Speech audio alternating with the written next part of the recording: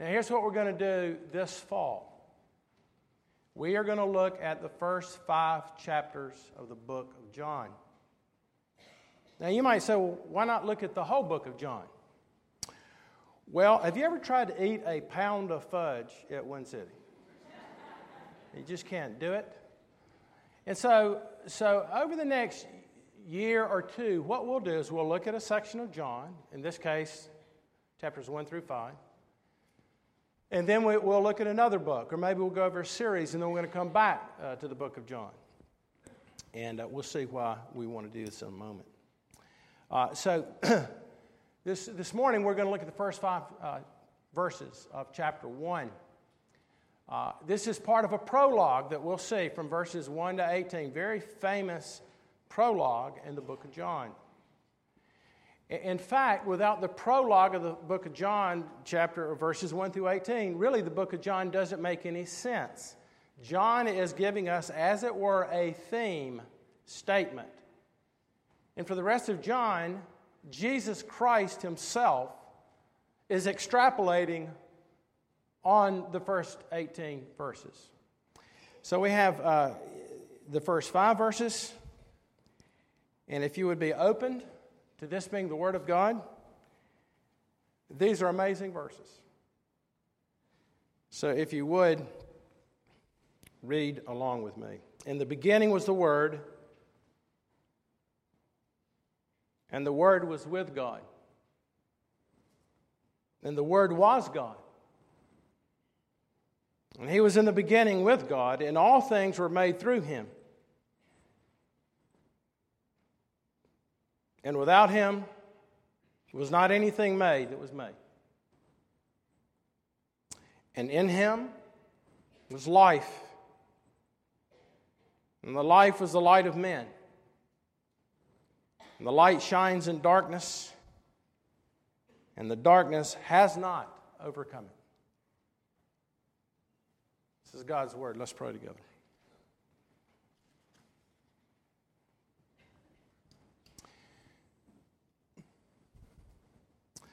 Father, these are your words. And we thank you for your word, that you have not left us in the dark, but you have spoken. Indeed, you are the Logos. And so, Lord, we ask that today and the months and the weeks the weeks and months that lie ahead, that you would open up to us this book, that we might know who Christ is, that He is the God-man, and that the practicalities of who He is should work their way out in our lives every day. Father, there's a great number of folks that are here today. I don't know where they stand with you. Maybe some are not sure if you are who you are. Maybe there are those who are actually opposed to the gospel. Maybe there are those who are not sure where they stand with the gospel, or those who have known Christ for many, many years but cannot plumb the depths of who He is and what He's done for them. So, Lord, we ask for your Holy Spirit to make things clear to us. We cannot change ourselves. The leopard cannot change his spots, nor can we change the color of our skin. But, Lord, you are able, by your grace, to transform our hearts. And we pray that you would do that this morning. And we ask these things in Christ's name and for His sake. Amen. I've already mentioned this, but 20 years ago, Mary Beth and I came to Athens, Georgia. And the reason that we came to Athens, Georgia, is because Athens is largely an unchurched city. I've mentioned this many times, but recently, and I think I mentioned this last week, that the Baptists did a survey that with Inside the Loop, only 12% of people go to church. There's 88% unchurched. They're here. And so why do you come? Let me tell you why you come. You come because you are to preach the gospel of Jesus Christ. That men live in darkness. And that apart from Christ, they remain in darkness. So we preach the gospel. Well, the word gospel, where does that word come from? What does it mean? Let me tell you what the word means. It comes from a German word, Gospel. Because the Germans did a lot of theology hundreds of years ago. And Gospel is a translation of the Greek word euangelion, which is used throughout the New Testament, which means good news. Now, I don't know where you're coming from. You may be here for the first time. You might think that the gospel is about advice, how to be like Jesus, how to get my act together. I have people all the time say, yeah, I need to get back to church. I'm like, well, you need to get back to church because you need to know who Christ is. So the gospel is not good advice. It's good news. In fact, they had to come up with a different name for preacher. It was always rabbi. It was always teacher. But when Christ was raised from the dead, they had to come up with a different word for those who would proclaim the gospel. And so they came up with the word herald. So all the apostles are doing, all we as Christians are doing, is we're basically witnesses to the good news that Christ has been raised from the dead. A lot of you have been changed by this gospel over the 20 years I've been here, but I tell you, as a minister, I often ask myself, of the thousands of people who've been through Redeemer in the last 20 years, I've often asked myself, have I been clear about this? Are people hearing the gospel in a crystal clear way? Are they responding to this gospel? And so there's two things I've always sought to do in preaching the gospel. There's two things to do if you're to be faithful. One is to preach the law of God. That's why God gave the law in the Old Testament. The purpose of the law, the entire Old Testament, but especially the Ten Commandments, it is the schoolmaster to bring us to faith in Christ.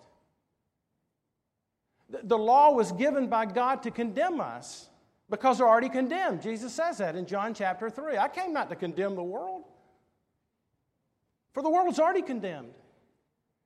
And so God, in preparation, gave the law of God, like a schoolmaster, to get you away from both your unrighteousness and your self-righteousness. The law exposes you and all of us who we are in all of our unrighteousness. And if you're a self-righteous person, the good news of the gospel is that the law is simply to drive you out of your self-righteousness and to drive you to Christ.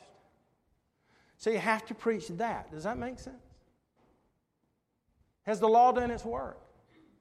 But then on the other hand, to be a faithful minister of the gospel, you have to preach grace. So we call it the law of grace.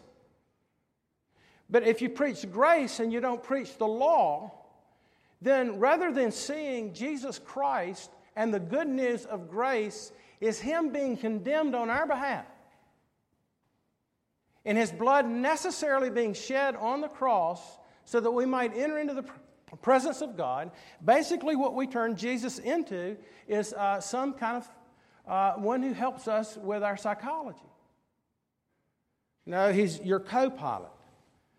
Or He's there to help you in time of need, rather than the one who brings eternal life. For the good news is to know Jesus Christ clearly depicted in the gospel, that He is both, and we'll see it in this prologue, but certainly this morning, but He is our Creator and our Redeemer. You take that out, you don't have Christianity. Now this morning, I just want to look at 5 verses. But before I do that, I want to give just a little bit about the prologue. I want to give you what the prologue is and why the prologue's there. And then the second thing I want to do is just expand on these verses. Look at these 5 verses, and then we'll close.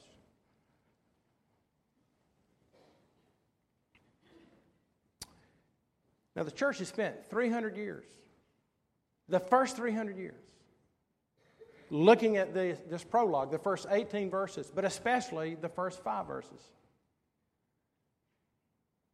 Now, when I read John 1 through 5, especially if you're not a Christian here today and you're looking at that, you're going, wow, what a claim. that's there. Now, I spent probably over the summer studying the book of John, the first 5 chapters. I bet you I spent 80 hours on the prologue. And out of the 80 hours, I bet you I spent 40 of those hours reading and looking at the significance of the 5 verses that we've just read. It's impossible to plumb its depths, isn't it? I mean, look at verse 1. If you just look at verse 1, it is enough to boggle the mind. In the beginning was the Word, and the Word was with God, and the Word was God. Again, the church for centuries hammered that out. Who is this person? Who is Jesus Christ? In the rest of the book, Jesus is unfolding himself, the prologue, that he is both light and life, in contrast that the opposite of light and life is darkness and death. And I can say this, if the gospel is not true, if Jesus is not who he said he is, then that's all we're left with. Darkness, wandering in the dark. And of course, death. And not just physical death, but sometimes the death that we bring upon each other because we're not united to him who is life. And so John gives us this prologue. Now here's just a couple of things I want to say about the prologue, and I wish I had all 18 verses. I forgot to tell the secretary to put all 18 verses here. But let me just say a few things about this. First off, for lack of better terms, liberal scholars do not like this book. Now, when I say liberal scholars, maybe you're here today and you know that has a political term to it. I don't know what people think when they hear the word liberal. I don't mean it in any pejorative sense, but I mean it as those who are scholars who study the Greek and the Hebrew, but they themselves are not convinced that the text speaks for itself. They attack this book, the book of John. And I know because I sat under liberal scholars for many years, for several years when I was in college. And partly I did because if Jesus Christ is not Son of God, I thought I'd become a Christian. I had to become a Christian, but I didn't want to give up my whole life for somebody that wasn't the Son of God. And which, by the way, if you're a Christian right now, I'm going to tell you, whatever you're thinking about doing that might be contrary to what God wants, whether it's your family or the way you do your finances or relationships or whatever it may be, you need to stop and go back and consider who Jesus Christ is and what he says about himself. Now, let me tell you why they attack the book of John. Because it is in the book of John, known as the theological gospel that we'll look at in a moment, where John is depicting who Christ is and Jesus is confirming it. And so you have all the I am passage, don't you, in the book of John? I am the bread of life. He who feeds upon me will never hunger again. I'm the resurrection and the life. I mean, imagine how odd that would be if he were not God. If I was your pastor, say, hey, listen, you don't need Jesus. I'm the resurrection. I am the vine. He who abides in me has life. I am the door. Of course, there's that famous passage in John chapter 14 that I remember. I asked a professor about this, one of my religion professors. I said, but what Jesus says, I am the way, the truth, and the life, and no one in this room comes to the Father but by me. And of course, his response to that was, well, look, son, that's John. And John was written in the late 2nd century, 200 years almost after Christ.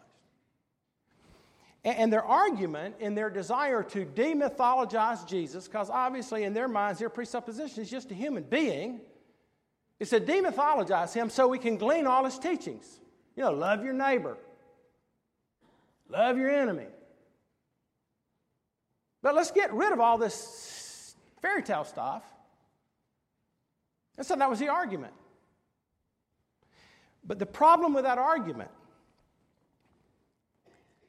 is that they have found papyri in the John Rylands Library that dates back to almost the 1st century. Some dated as early as the 1st century, a lot say between 125.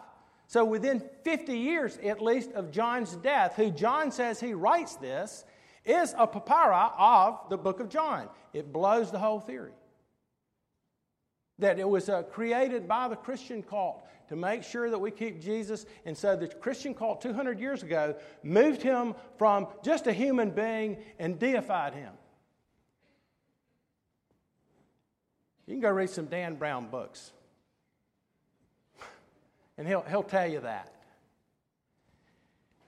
So that's the first thing to see. I mean, obviously, this book is attacked because I'm telling you, if you're not a Christian today, and I would encourage you, if you're not a Christian, go read John. You'll know who Jesus Christ is. Go read John. Matter of fact, that's one of the first things I tried to do when I was a campus minister for years and years.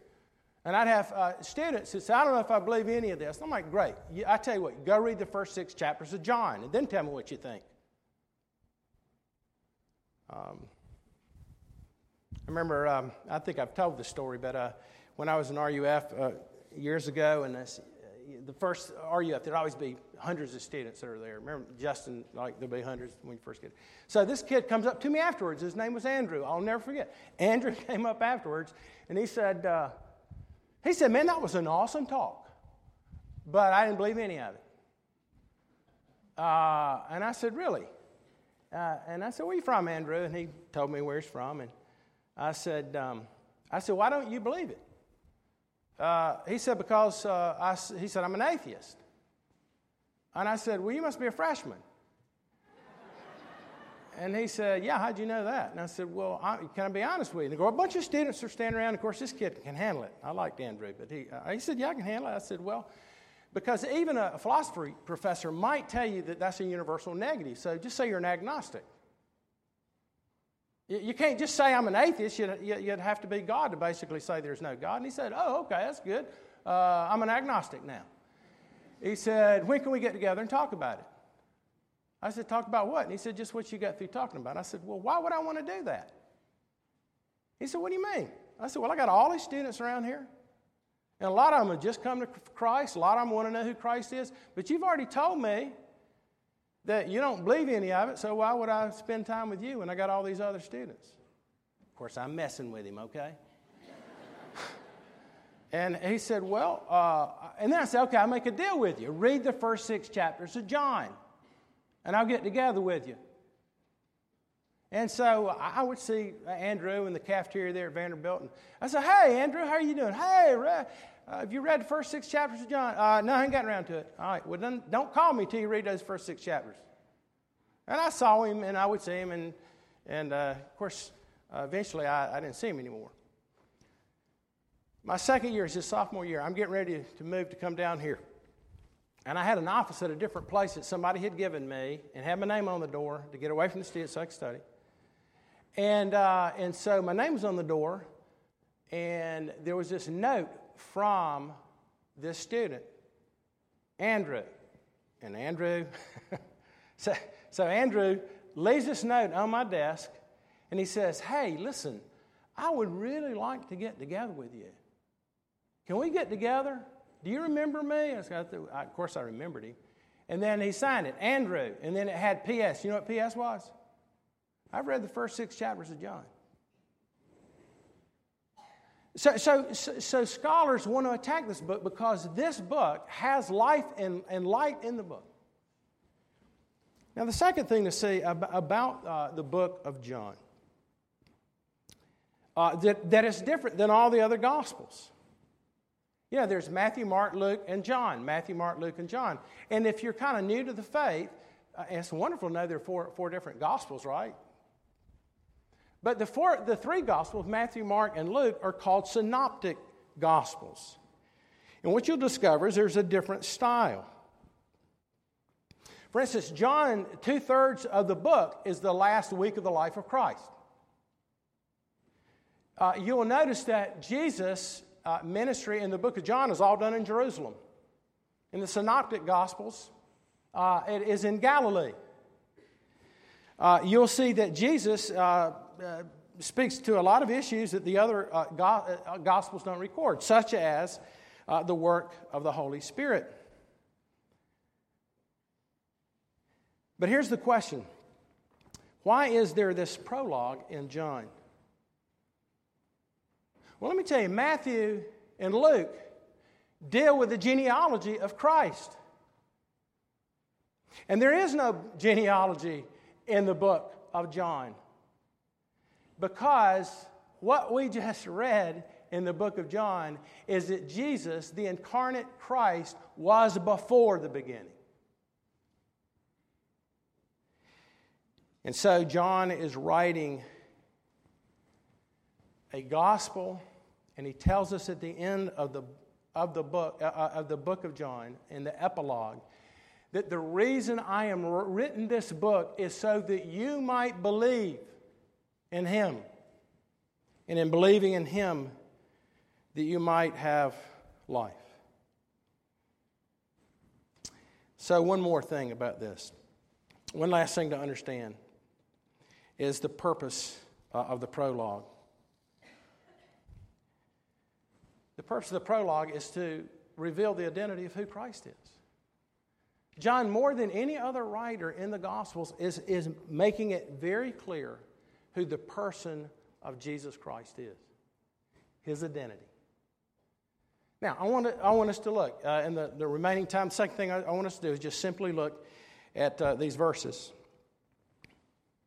And the two things I want us to see in these verses very clearly is that He's before the beginning and He's God. If you would read with me, verses 1 through 5. In the beginning was the Word, and the Word was with God, and the Word was God. And He was in the beginning with God, and all things were made through Him, and without Him was not anything made that was made. And in Him was life, and the life was the light of men. And the light shines in the darkness, and the darkness has not overcome it. It is clear that John is paralleling Genesis chapter 1. That's why we had it in our Old Testament reading. Then in chapter 1 of Genesis, it says, in the beginning, God created the heavens and the earth. And one of the main points in the book of Genesis is that when God created, He created ex nihilo. He created out of nothing. He spoke, and it came into existence. The Logos. Now, when John is writing, especially in these first few verses, both the Greek mind and the Jewish mind could track with him about the Logos. For the Greeks believed that there was this universal principle that ran through the universe, was that there is rationality that's out there. Whoever that God might be, He is one who makes everything fit together. So when they hear that, they hear the Logos. They don't disagree with that. And then we have the Jews. And the Jews believe that the Word is the mind of God spoken. It is God's will, and that when He speaks, there are things that happen. And so they don't necessarily disagree with what is said here in John chapter 1 as well, that in the beginning was the Word. A lot of Jews look at Proverbs 8 when it speaks of wisdom, not seeing that that is speaking of the pre-incarnate Christ. But Proverbs 8 says this. Listen to what the writer says. Does not wisdom call? Does not understanding raise her voice? On the heights beside the way at the crossroads, she takes her stand. Besides the gates in front of the town, at the entrance of the portal, she cries aloud. To you, O men, I call, and I cry to the children of men, O simple ones, learn prudence, O fools, learn sense. Hear, for I speak noble things. And then it says this. And the Lord possessed me at the beginning of His work, the first of His acts of old. Ages ago I was set up, at first before the beginning of the earth. Before the mountains had been shaped, before the hills I was brought forth. Before he had made the earth with its fields, or the first of the dust of the world. When he established the heavens, I was there, and when he marked out the foundations of the earth, then I was beside him, like a master workman. I was daily his delight. So the Jews understood that there was such thing as wisdom, the Word. But what we see in our text in the following verses is that the Word was with God and the Word was God. So we see this, and as we walk through this, that Jesus, this Word, is God Himself. Look at verse 1. In the beginning was the Word, and the Word was with God, and the Word was God. And then verse 2, He was with God in the beginning. Many commentators say this, that the best way to know anybody is if they speak and they let you know what's on their mind. To have a relationship with anybody, you got to use words. To have any kind of way of acting and having any kind of action in your life, it starts up there in your head. You got to make a plan. In fact, the greater vocabulary that you have, the greater your ability to have wisdom and to make plans and to think. That's why education is so important. But now what we're learning here is that God has come to speak to us through His Son, that we can know Him. That He is our Creator and God is knowable. So that when Philip says, Lord, show us the Father, he says, Philip, do you not know that he who has seen me has seen the Father? I was the glory before the beginning. I have come to reveal the Father. We read in Colossians and in our confession of faith that He is the very image of God. And so He speaks as our God. Notice in verse 3 that all things were made through Him, and without Him was not anything made that was made. You see, John is saying, in case you don't get this, that everything that exists, including us today, was made by Him. That the reason you're here is because Jesus is your Creator. He made you. He gave you your soul. That He has communicated to His creatures. Now, verse 4,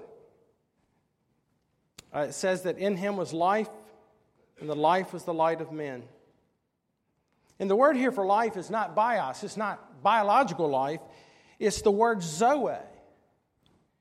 And what zoe is saying, that He is the life itself, that in Him is life, in Him is meaning. That we know that our lives mean more to us than just our biology. That we can be educated and we can make a living and we can get married and we can buy things and we can have children. We know that life is more than that. Life consists of something greater than ourselves. That there has to be purpose in our lives. We live, even if you're not a Christian, you're living your life as though it has meaning. And yet there's so much teaching that's out there is that there absolutely is no meaning. All there is to life is the bios. That you evolved, and the reason that you're here is because you're here. And yet every person is always asking questions of, where did I come from? Why am I here? How should I live? And what we discover is that God has come in the person of Christ to speak to us because He is life. That in Him is life. Because He's your God. That all things were created by Him and through Him, including us. And to be disconnected from Him, who is life, is to live a life that's moving toward darkness and death. The last thing that He says, and then I want to conclude. He says in verse 5 that the light shines in darkness, and the darkness has not overcome it. And Jesus is the life, and that Jesus is the light. He's the light of the world. He says that in John 5. He said, I am the light of the world. He who comes to me will see. You know, light is an amazing thing. When you think about darkness, and something is dark, and you flip the light on, and boom, you see. It cannot overcome. The darkness cannot overcome the light. The sun comes up in the morning, and that which was dark begins to flee away, and you begin to see everything in the light of the sun. And even if there's an eclipse, when the sun's down, the moon gives light because it's a reflection of the glory of the sun.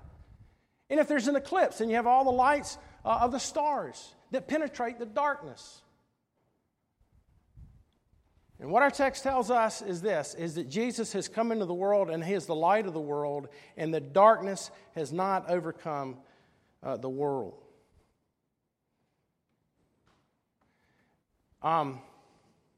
It's amazing how light exposes everything. You know, certainly the law exposes things about us. The law is true. The law is light. The law exposes us for who we are. The law is like it's like going into the bathroom, and you're on a date and you cut the lights on in the bathroom, or you walk in and it begins to expose the blemishes that are there. It exposes who you are. But you see, Jesus is the light that comes into the darkness, but not only is He the light, but He is the life. He is light and He is life. And He brings life to all who believe. I can't think of anything more practical than what we just read. Practical theology, like people say, well, tell me, okay, theology, I get it. But tell me, how do I read my Bible? How am I supposed to work out my marriage? My marriage is in terrible shape. How do I work my marriage? Is there some book that I need to read? How do I handle the fact that I didn't get in law school? How do I handle the fact that my parents got a divorce? Is there some technique? Is there something that can help me figure this out? And you miss the whole point. And the whole point is to know Christ and to be united to Him makes everything clear, even when you're in doubt. Even when you don't know what to do. Then He made your wife. He made your husband. He made your professor. He is the God who is the God of providence. He's working all things out for His glory. And to be able as a person to go, oh, so Lord, you don't want me to go to medical school. You don't want me to make $1 million by the time I'm 30 years old.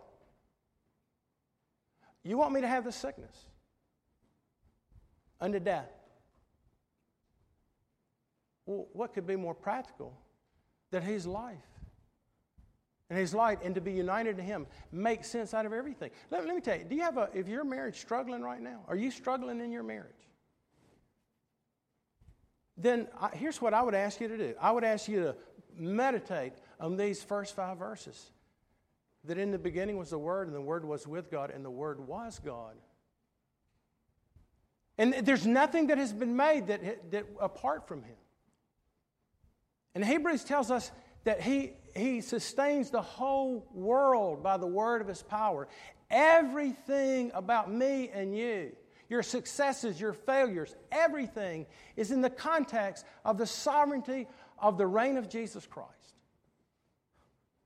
And He's awesome. So let me conclude with this. And I always wonder, should I give this as an example or not? Well, I will. And if I get rebuked, that's okay. Years ago, people said, you ought to watch that movie on AMC, Breaking Bad. And I said, why is that? And they said, well, it's a great depiction of this guy named Walter White. Right? He's this chemistry professor. And he's dying. And he wants to make a living for his family, but he doesn't have enough money. And so basically what Walter does, he starts selling meth. And what you see in like 5 or 6 seasons is you see Walter White do exactly what Romans 1 says when God hands you over. Like today, if you refuse the light of the gospel of Jesus Christ, you will be handed over. And what will happen when you refuse and you suppress the truth? You can go read Romans 1. What happens is you exchange your truth for a lie, and you worship the created thing rather than the Creator. And then God says, okay, if you want to move from the light and move into darkness, it'll take over your life. The darkness, what is there? What I brought my law to expose, which is your darkness, so that you would turn to the light.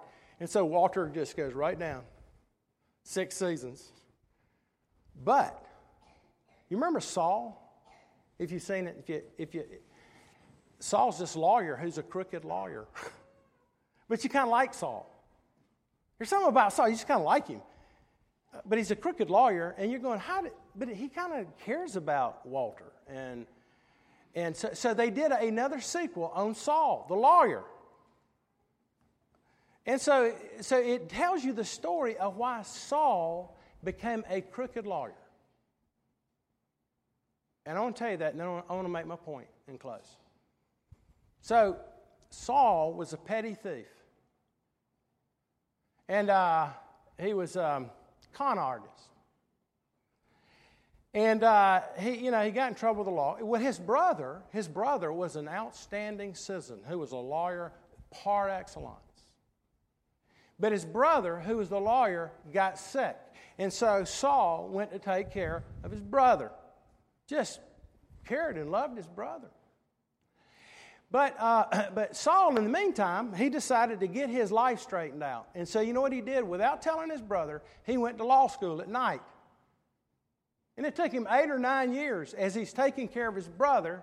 And eventually, he tells his brother, hey, I'm a lawyer now. And he had won some big case for his brother's company. And so Saul had spent all this time the petty thief, trying to get in his brother's good graces. And his brother said this one thing to him, and it sent him down the hole. His brother said, you can't be a lawyer. You're a petty thief. And he gave in to the dark side. And I started thinking,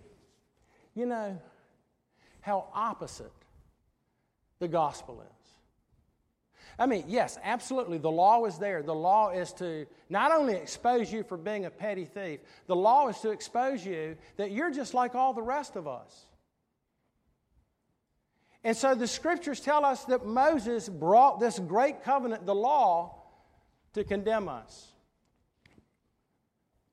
But our text says at the end of this prologue that in Jesus Christ there is grace and truth. So let me say this to you today. If you turn to Christ this morning in all your darkness, and you're going, I have no hope, I have no meaning, let me tell you, he is not like Saul's brother. He's just going to say, you know what, it's too late for you, you're a petty thief. You turn to the light, and the amazing thing about turning to Christ is not, oh, I intellectually believe that. Oh, he's the Son of God. Oh, he's a Savior of sinners. No. He says, as many as turned to him, gave he the power to be the sons of God. Now, do you know that power in your life? As Peter says, the divine seed has been planted in you. I know it happened to me when I was 17 years old.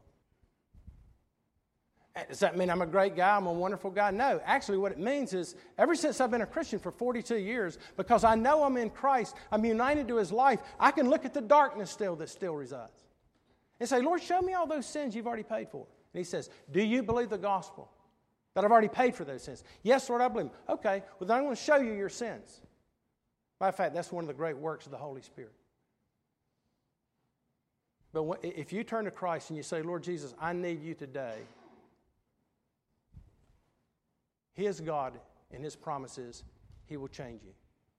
Today, this morning. Let's pray together.